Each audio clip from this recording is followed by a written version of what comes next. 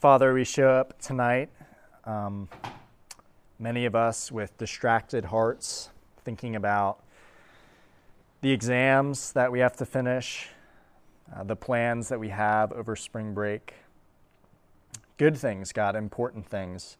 And yet we want to recognize here in this moment that there's something that we need more than attending to those things, more than thinking about them or accomplishing them. We need your presence with us.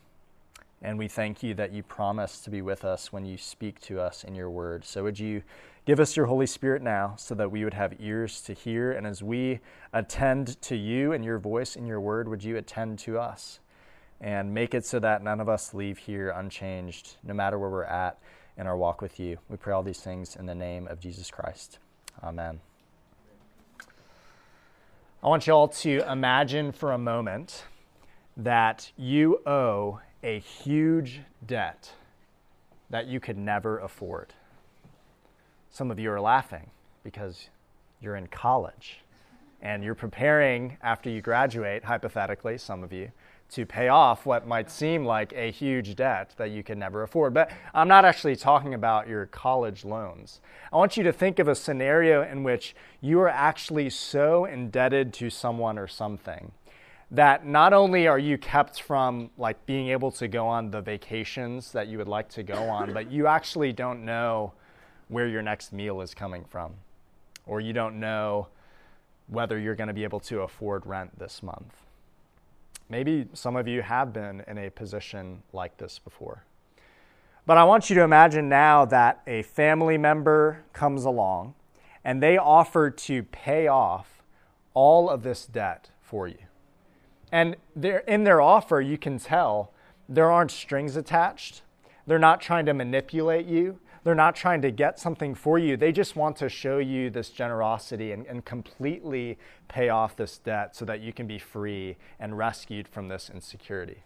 Now, I want you to imagine that after that family member comes in and they pay this debt that you could never afford, that you run after them and you start pulling loose change out of your pockets and offering it to them. And then after they leave, you start going around telling people that you joined with them. You were kind of partners in paying off this debt. How would your family member who paid off this debt so generously, no strings attached, how do you think they would feel if you did that sort of thing? If you ran after them offering chump change and then starting to claim a partnership in paying off that debt? The truth of the human condition is that each and every one of us shows up spiritually bankrupt, that we owe a debt that we could never afford. And in fact, every day that we live, we only increase that debt. But for those of us that know Jesus, we know someone who's come to pay that debt, to pay it completely, not as a power play or to manipulate us, but out of love. I believe that the default mode of religion for human beings, the default way that we relate to God, is a little bit like this example that I'm sharing with you of someone who has this incredible debt paid off and then they run after their family member and try to offer them their chump change. There's an author, Chris Watkin, who describes this default mode of human religion, of relating to God, as N-shaped religion. So picture like a lowercase n. What do we do when we come to God? We think that we need to achieve something on our own. We need to offer something to God to ascend up to Him and then to bring His blessings back down to us, to partner with Him in the work that is improving ourselves or making our way to heaven or fill in the blank. But what 2 Samuel 7 shows us, clear as day, and what the Bible makes clear time and again, is that the religion of the Bible, the relationship that we can have with the living God, is not N-shaped. It's not us ascending up to Him, but Chris Watkin describes it as being U-shaped, right?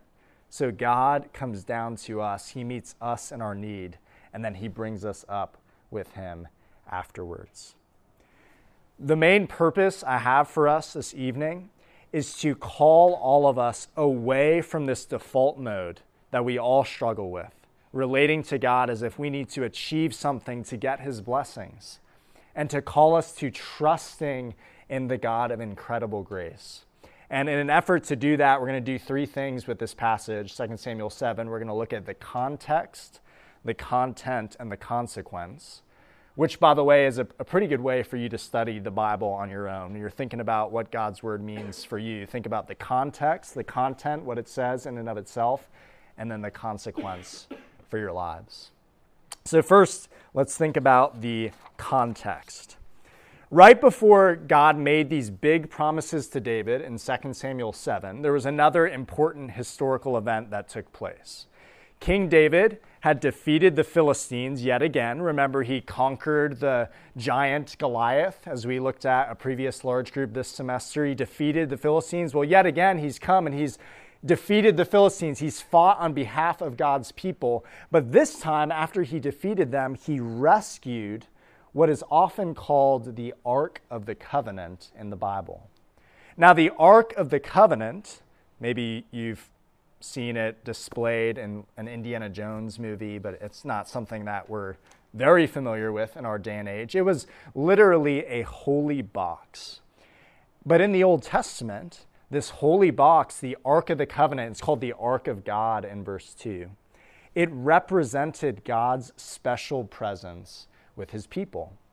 Now, God is the God of heaven and earth. He fills all things. He can't be contained by the whole universe, and yet he chose for this time period to display his presence in a special way wherever the Ark of the Covenant was. And one day, this holy box would go into the Holy of Holies in the temple, and it would function like the footstool of God's heavenly throne on the earth.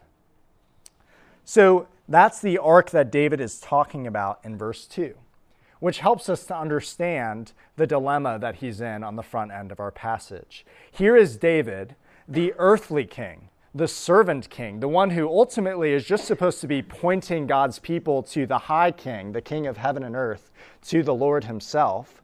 Here's David living in a house of cedar, a permanent home, a palace. And here's God displayed, manifested, his presence represented in the Ark of the Covenant.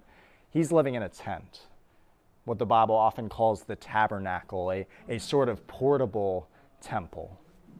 So you see there's something wrong here, and David is picking up on this. We're going to return to that in just a moment.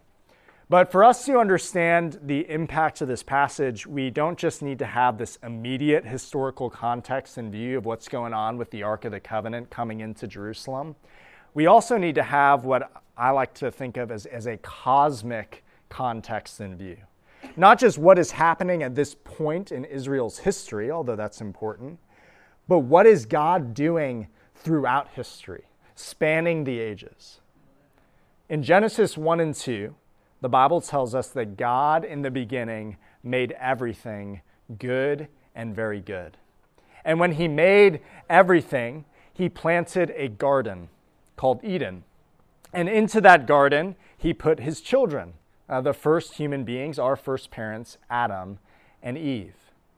And if you pay careful attention to the way that the Garden of Eden is described in Genesis 1 and 2, it actually sounds a lot like a temple. It's a place where God would come to dwell with his people in a special way. And into that garden temple, God put priests, Adam and Eve, to worship him and offer up their lives as living sacrifices to him. And one of the things that God commanded Adam and Eve to do was to go and to be fruitful and multiply and to fill the earth and to subdue it. In other words, to spread the presence of God's temple over the face of the earth. But I think many of you know what comes next in the story. Adam and Eve sinned against God. And what was the result? They were cast out of God's presence. They were separated from him. They were removed from the original temple, removed from the Garden of Eden. When we understand the immediate and the cosmic context of this passage, it helps us to see what's going on here. Because for the rest of human history, after that first fall, that first rebellion against God, God would be paving the way for when his children could come again into his presence. That they could come and live with him and be in the wonderful place that he had prepared for them. That puts David's desire here, that we're going to talk more about in just a moment, into context. One author put it this way: David's desire to build a temple seems to point to his desire to establish a place where God will cause his name to dwell. David has set himself to the task of Adam, of expanding the borders of the new Eden. So that brings us to the content of this passage. That's helpful background for us to understand what's going on here. What is this passage actually telling us? Well, at the beginning of the story, we see David has this desire to build a house for the Lord. And that's not that surprising given the situation that we described. What's also not that surprising is the knee-jerk reaction of the prophet Nathan. The prophet Nathan hears this desire from David to honor God in this way by building him a house, and he says, yeah, David, go for it. That sounds awesome. Where the surprise comes in is actually in God's response to David's desire. Look at what God says in verses 4 through 7. Basically, he says, if I needed a house to live in, I would have asked someone to build me a house. The truth of the matter, even though David's desire might have been motivated by a concern for God's honor, God didn't need David to do something for him.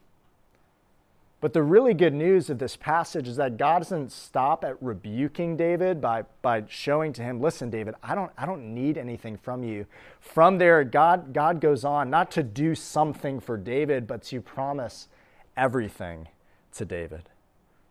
In verses 8 through 11, we see this litany, this long list of promises about what God has determined to do for David. And at the heart of it is an ironic twist on David's desire. David came to God and said, I want to build you a house. But what does God say to David in verse 11? Look at it. God says to David, I will make you a house. There's a play on words going on here.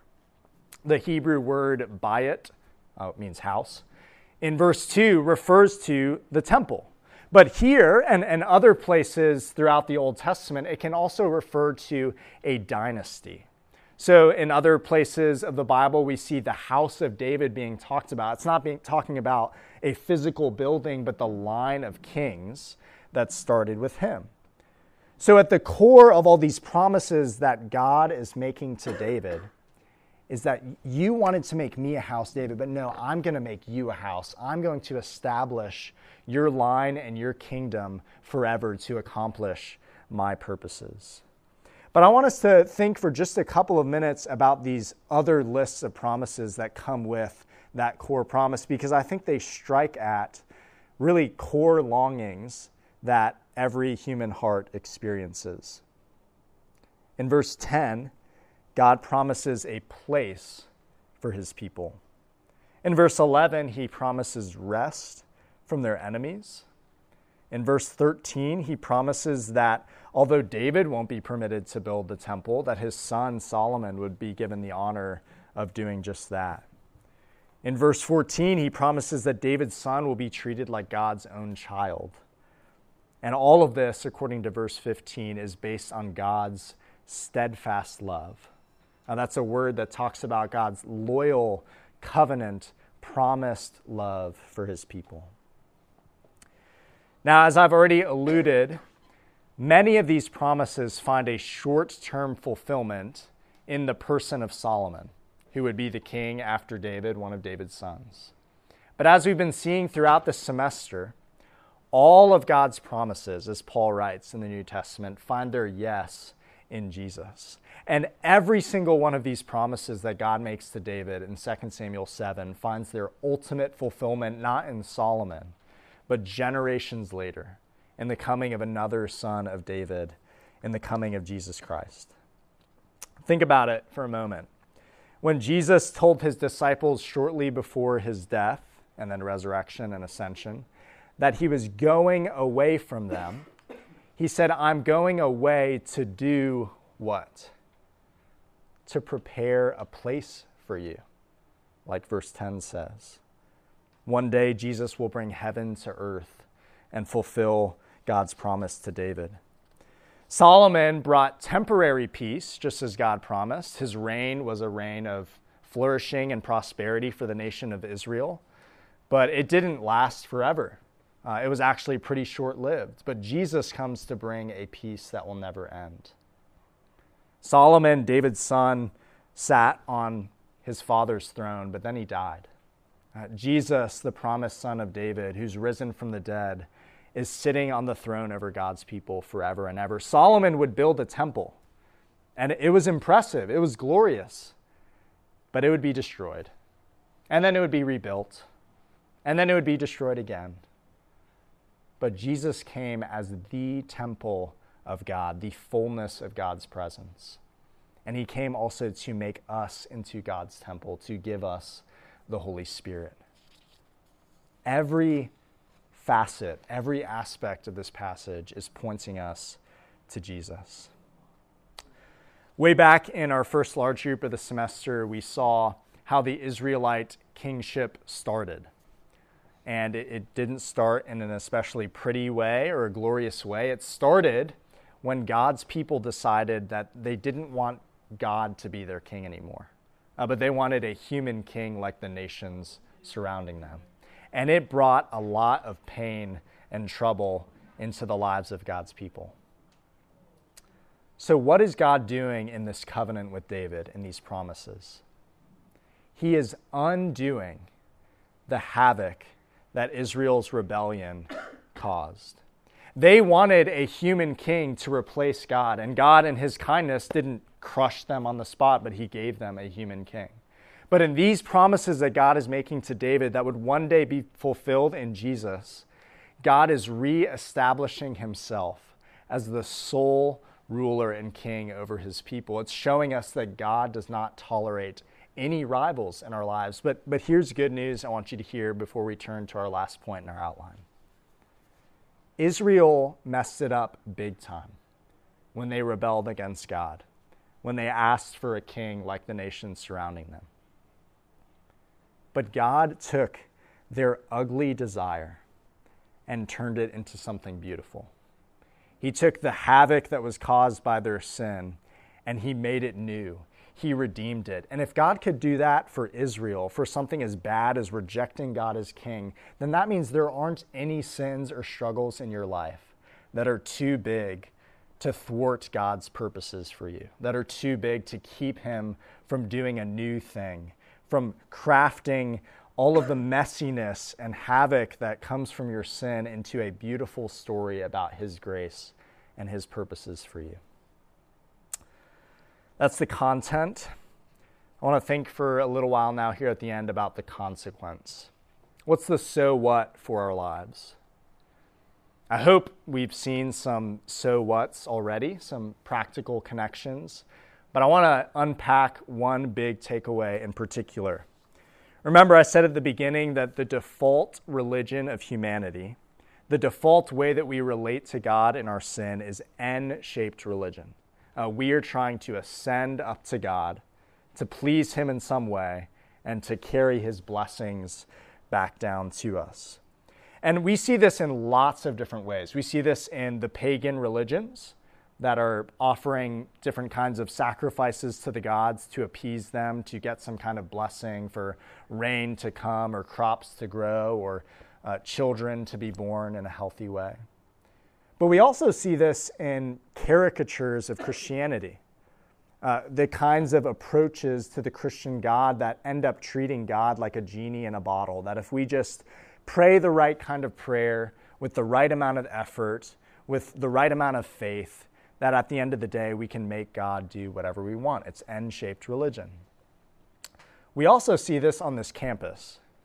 I think, and I'm relatively new here, I've just been here for a year and a half, but I think if we could boil down the mantra of the University of Illinois into 3 words, it would be something like achieve, achieve, achieve.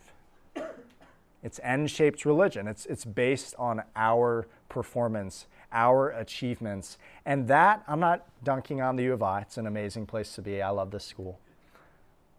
But that is the exact opposite of what the Bible says.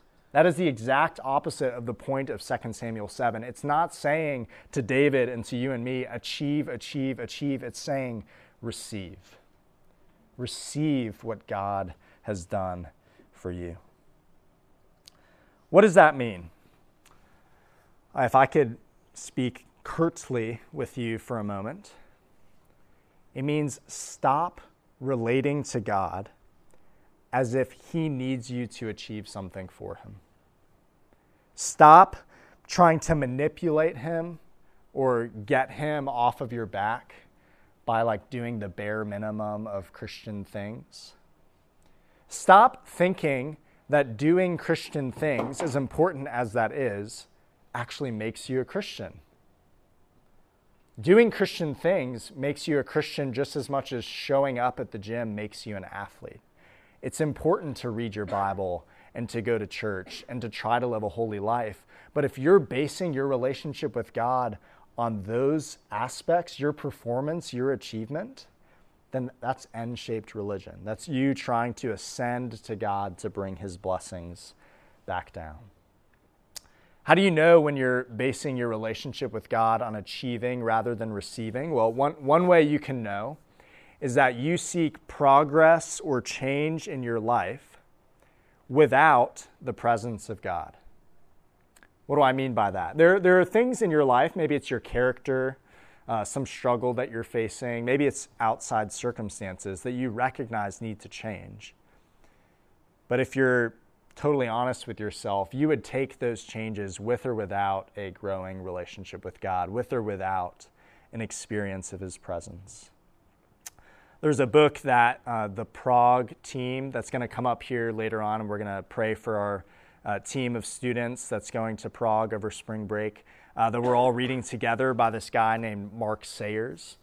And Mark Sayers argues in this book that the story of modernity, the story of the culture that we're all living in one way or another, is a story about human beings seeking progress without God's presence. God cares about changing you. He cares about progress in your life. And God cares about changing circumstances in your lives too, in his timing rather than your own. But what God cares about most of all is being with you. And this passage helps us to see that. So do you want to be with God?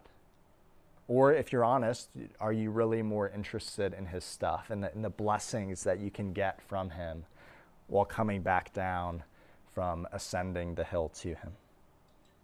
Here's another way you can know that you're basing your relationship with God on achieving rather than receiving. You find it pretty easy to look down on other people. Maybe you look down on other Christians that don't do the right things on the weekends like you do. Maybe you minimize your sin. When you're convicted of sin in your life, you say something like, well, at least it's not as bad as fill in the blank. What this shows is that you're approaching God on the basis of your own performance. Because N-shaped religion puts us all in a big rat race to the top to bring God's blessings back down. But the religion of the Bible, the U-shaped religion, God's relationship with us based on his grace, it puts us all at the bottom of the U. We're all just awaiting God's grace for him to show up and act in our lives, which makes comparison ridiculous. We all relate to God in this way, in different ways. We're all trying to pay off that generous family member with our chump change. And we need to see that relating to God in this way is not only an insult to him, it's also slavery for us. It doesn't actually lead to life or flourishing or the relationship with God that we're longing for. But the good news is that because of God's covenant with David, God has sent a promised king to bring us into God's promised presence.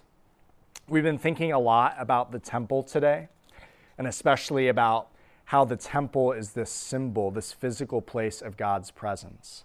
But how can we, if we are the sinners that I'm suggesting that we are, that the Bible is suggesting that we are, how could we ever have hope of coming back into God's presence, of coming back into the wonderful place with God that we were destined for, that we lost when Adam and Eve sinned against God in the garden? Well, the temple itself was not just a place of presence, it was also a place of purification.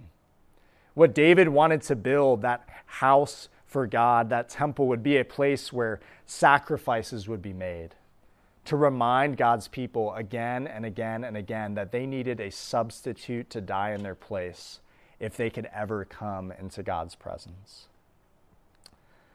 There's a children's story Bible that I love to read to my kids, Judah and Ellis. It's a shorter version. It's called The Garden, the Curtain, and the Cross. And it describes how in the temple, in the Old Testament, there was this big curtain. And behind that curtain was the Ark of the Covenant that we've been talking about today, that symbolized God's presence.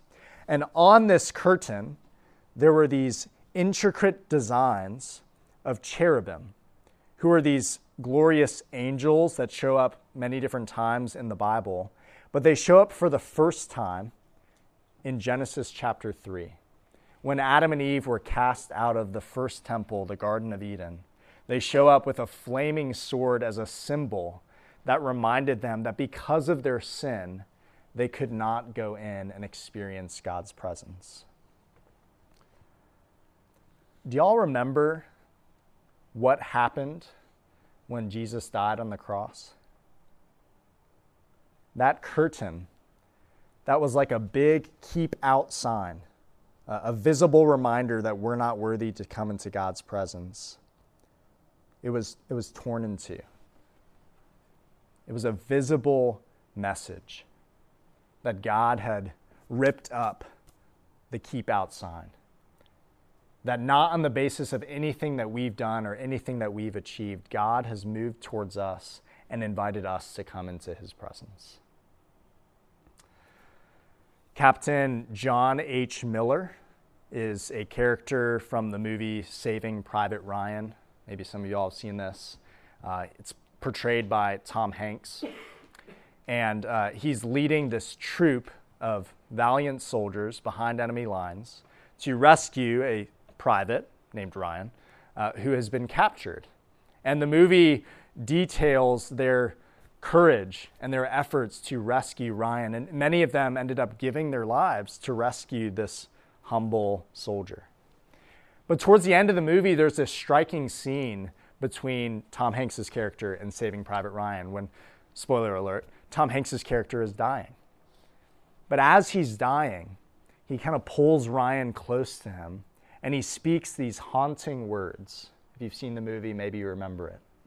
He looks at this man for whom many soldiers have died to rescue him, and he says, "Earn it. Earn it." He's basically asking Ryan to pay off this debt that he could never afford. Now, there is something good and true and beautiful about that. Ryan was given this great gift, and he's called to spend his life well in light of the sacrifices of these men. But Jesus Christ, when he was dying, when he was hanging on a cross in our place, what did he say? He didn't say, "Earn it." He said, "It is finished. The debt is paid." So you can stop trying to earn God's favor. You can stop trying to ascend the hill and earn his blessings, earn his presence. In Jesus, he's come to you. He's torn up the keep out sign, and he's inviting you to come in. He's inviting you to live all of your life for his honor and for his glory, but not as slaves trying to earn our way into his presence, but as children who have been adopted and welcomed and loved. Would you please pray with me?